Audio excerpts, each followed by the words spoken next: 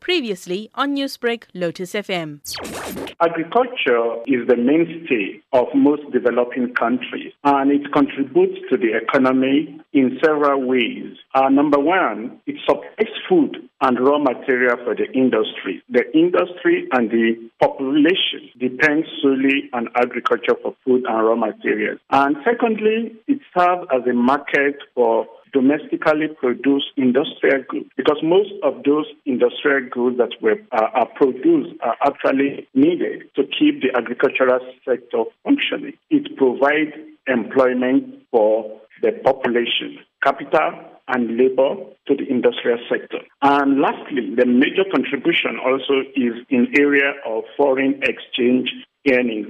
Most of the surplus production from agricultural process is exported outside the country to earn foreign exchange. So, Professor, you mentioned agriculture creates employment. With this in mind, how important is it to sustain agriculture, especially in this country? It is very important to sustain agriculture. Apart from the other contribution it makes to the economy, it is a major source of employment. Even though their farm income are low, the sheer size of the agricultural sector makes it the major market for domestically industrial products, such as clothes, building materials, and producer goods, for example, fertilizers and those implements that are needed for farming operation. The adoption of new technology and the subsequent increase in farm incomes and wages is likely to increase the expenditure on industrial products and producers'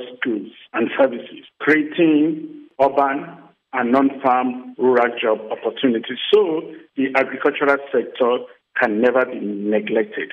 How can an average man contribute to the agricultural economy? By farming. If you look at this country and you look at a typical household, especially for low-income households, food expenditure, that is what they spend on food, accounts for as much as 80%, 60 to 80% of their total household income. They spend about 60 to 80% of what they earn on food alone. So this is high. So what we can do, how the average man can contribute to the economy, is for us to promote subsistence or smallholder agriculture. This can play an important role in reducing the vulnerability of the rural and urban food insecure households. It can also improve their livelihood and help them to mitigate the effect of high food price inflation. And we need to encourage farmers to pursue sustainable intensification of